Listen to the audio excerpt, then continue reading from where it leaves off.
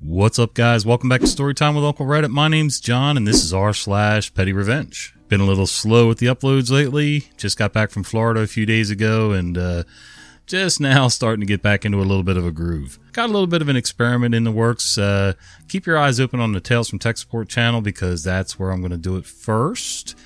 And there should be a new style of video coming out in the next few days. Depends on how long it takes me to edit everything, but it goes along with the tech theme, and I think people will enjoy it. It's not quite like narrating regular stories.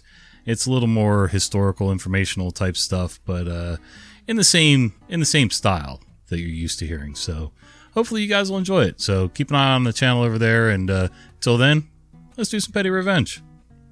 Towing company wouldn't take my call and then pretended they were doing me a favor by making me pay $50 to remove a boot.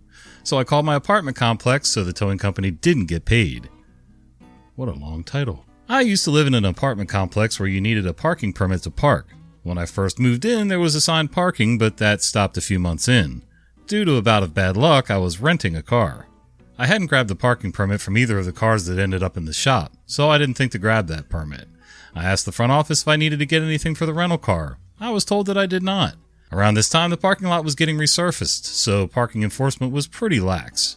I'm not sure why exactly, because the resurfacing project reduced the number of available spaces to basically zero, so you'd think they'd enforce strictly against people who didn't have a permit. I ended up having the rental car for over a month, so it outlasted the resurfacing project by a couple weeks. I didn't have a problem parking the rental until after the resurfacing project finished. I woke up one morning to find a boot on the rental. There was a card on the window with the number for the towing company who had placed the boot. The fine for removal was $75. I tried calling the number on the card, but got a voicemail. This annoyed the hell out of me because they had placed the boot sometime late at night, but weren't available in the morning. I borrowed my wife's car because she didn't need to go to work that day and drove to work. On getting to work, I found that I had a text message from the towing company requesting the make and model of the car. I called back and left another message requesting a callback. They sent me another text message telling me that they only communicate via text message. I hate texting, and because I woke up to find a boot on the rental, I was already in a bad mood.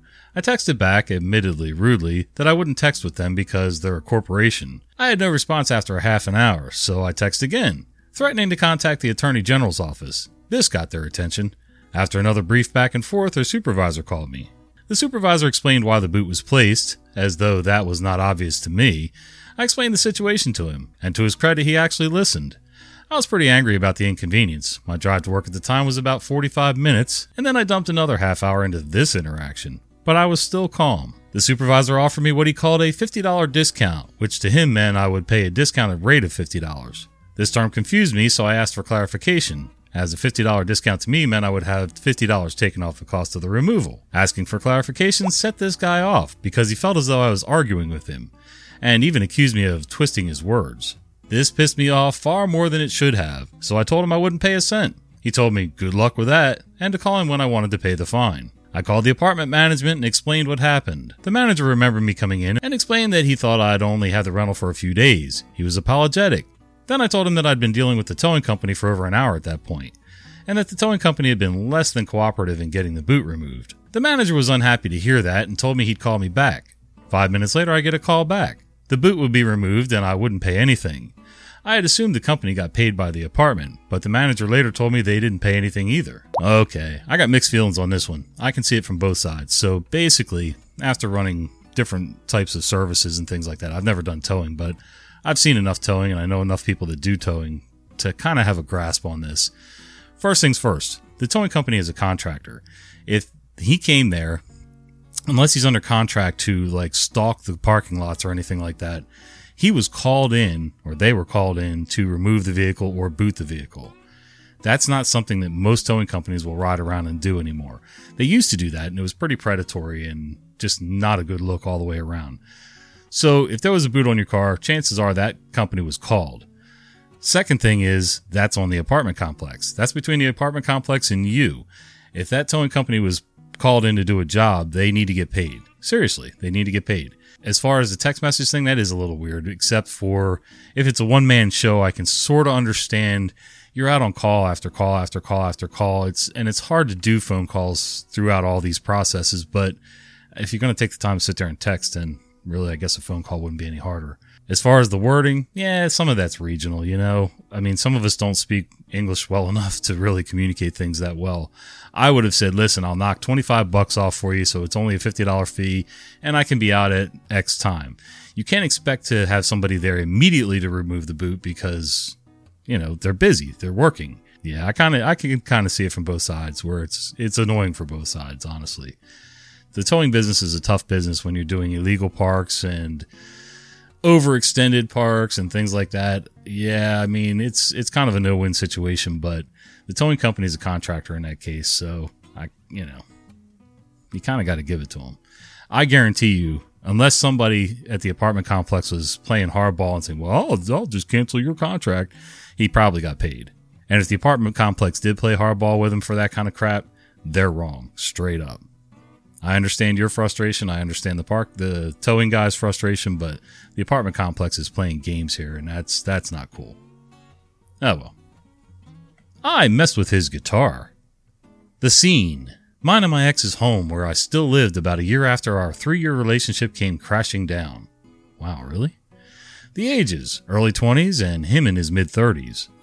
We used to use his hotspot for internet. And one day when he was passed out from being up all night and smoking, spending my money too, I was using his phone for the internet, which we had agreed on, when a message popped up with my name on it. So being the inquisitive little angel I am, I read what his friend had to say.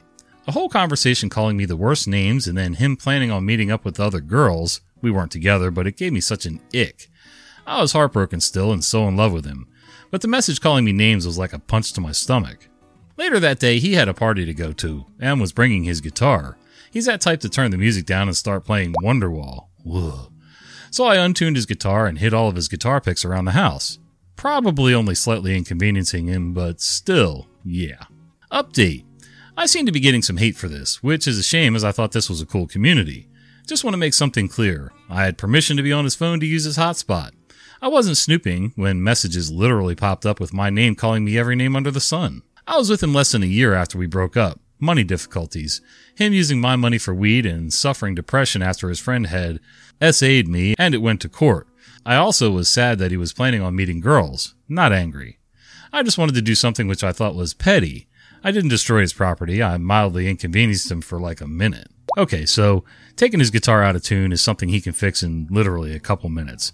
As far as the picks go, if he's been playing guitar for any length of time, he's got picks stashed everywhere, so there's no need to worry about that. And also, if he's worth anything, which I'm not, but I'm pretty sure most guitar players can make do with something. They can figure it out somehow. As far as you looking at his messages, if you're on there using a hotspot and you see the text pop up, most of the time, full text messages don't pop up. You can see who it's from and just maybe a little blurb of the text. You won't usually see the whole thing. So if you went digging further than that, it's kind of on you. It's a private conversation. I don't know. Honestly, you being there a year after you guys broke up, him being there using your money, it was just a really toxic situation to begin with, and I'm sure both of you are to blame for pretty much all of it. At least that's my opinion from the sounds of things. But what do I know? Persistent window cleaners should have just left me alone. This was years ago, but another story I read reminded me of it. When I was about 14 years old, I was left at home on my own for the first time. This was a chance to prove to my parents that I was responsible enough to be left alone. Both my parents were at work. Mom was an accountant and Dad was a police officer. This is relevant. I was told not to open the door to anyone. After a few hours, there's a knock on the door. I ignore it. They keep knocking. It's clear I'm in the house as you can see someone in the living room from the front door. They keep knocking, so I open the door to get rid of them. There are 2 men standing there. They tell me they're window cleaners and they'll clean the windows for a fee. I said no thanks. They persist, but I still say no. I close the door and think that's the end of it. 2 minutes later, they're cleaning the front windows. I go out and say I already told them I don't want the windows cleaned and I can't pay them. They're cheerful enough. Don't worry, love. We'll leave a bill. You can pay it later. I'm getting quite anxious now, so I firmly as a scared 14-year-old can, tell them to go away. A few minutes later, I hear some noises around the back. I open the back door, which is right next to the gate to the back garden. One of them's trying to climb the fence to unlock it. Now I'm panicking.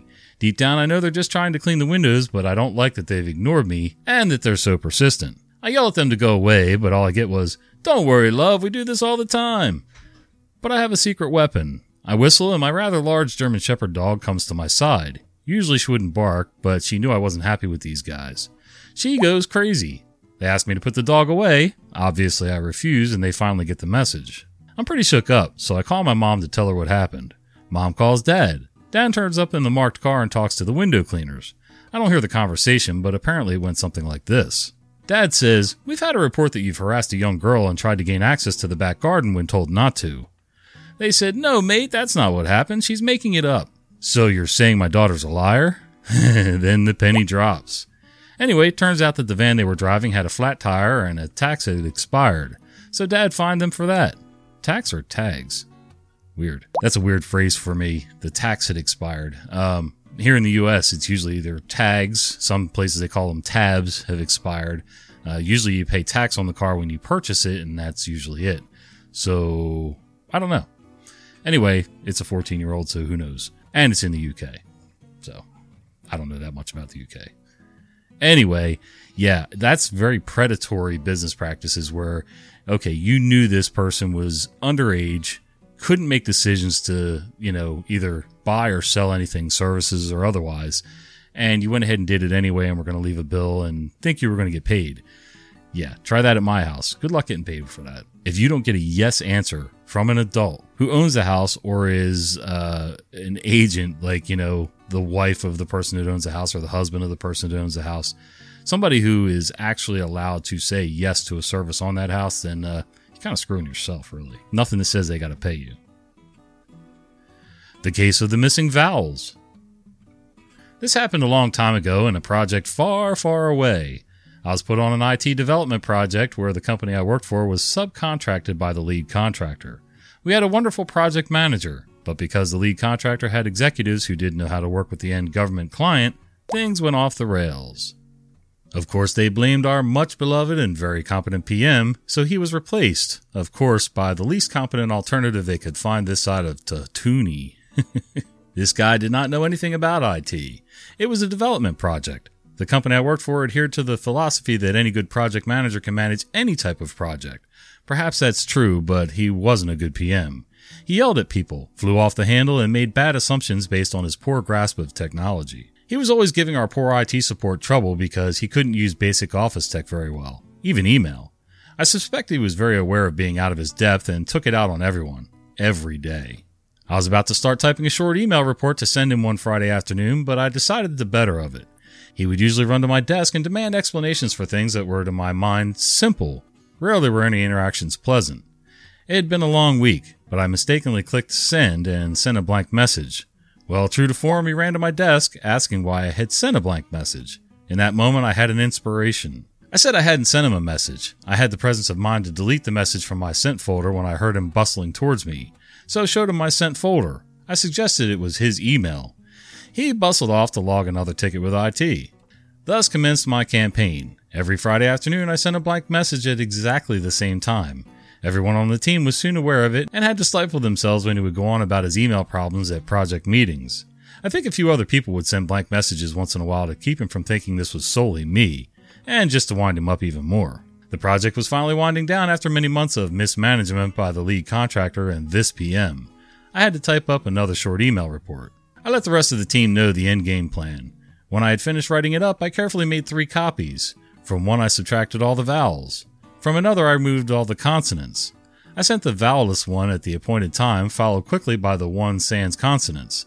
I then deleted them from my sent folder and moved the properly formatted one into my sent. Just in time, because he made a beeline for my desk. "The email you sent is gibberish." "What do you mean?" "It makes no sense." I showed him what was in my sent. Then we went to his desk and he showed me the email with no vowels. He hadn't seen the second one with no consonants, so I watched him open it. "Would you look at that? The vowels came after the consonants. Maybe something's wrong with your email, or you have a virus separating them?" On cue, he opens a panicked ticket. I went back to my desk. A little while later, the woman who ran our team's IT support walked up to my desk and punched me in the shoulder. "Ow, what was that for?" That was very funny. Don't do it again. Apparently, the story of the virus that disemboweled the project manager still circulates at the company many years after I left. Disemboweled. Oh my God. Having a project manager, general manager, anything like that who's very prone to being panicked and high strung like that, yeah, supervision and management is not in their blood. That's not the type of job they need, because they can't calmly and rationally think through anything. Even if you don't know the answers, okay, you go to the person to find out. But if you're always going in a panic, they're going to start screwing with you after a while. And if you're kind of a douche about it, they're going to screw with you even more. Like, definitely screw with you. Oh well. I aspire to maintain this level of petty through life. Many years ago, you're about to get an idea of just how many, I, female then near 20, had a boyfriend, male then 28, who broke big plans for a trip together at the last minute. Instead, he went out with 2 women he had known for years and brought condoms with him. The day he left, he also broke up with me, and even though he said I didn't have to move out right away, I most definitely spent that weekend removing every trace of myself from our apartment. In that process, I found some VHS home videos and a video camera. I definitely watched them. They were definitely of his ex-girlfriends, including me, and they definitely didn't know they were being filmed. Grainy 90s homemade P-word. Plenty of it. I was already angry, but this put me over. I wasn't going to just throw them away. Instead, I took a safety pin and perforated every one of those tapes until they were useless. Just imagining him getting out the Vaseline. How a man his age had never heard of lube is beyond me. And settling in for a nice wank to his old flames only to find tape after tape was ruined gave me glee. When I put the closet back to how it was, I had another grand idea. I took the seam ripper out of my sewing kit and cut all but one thread on the button of every single pair of work pants he owned.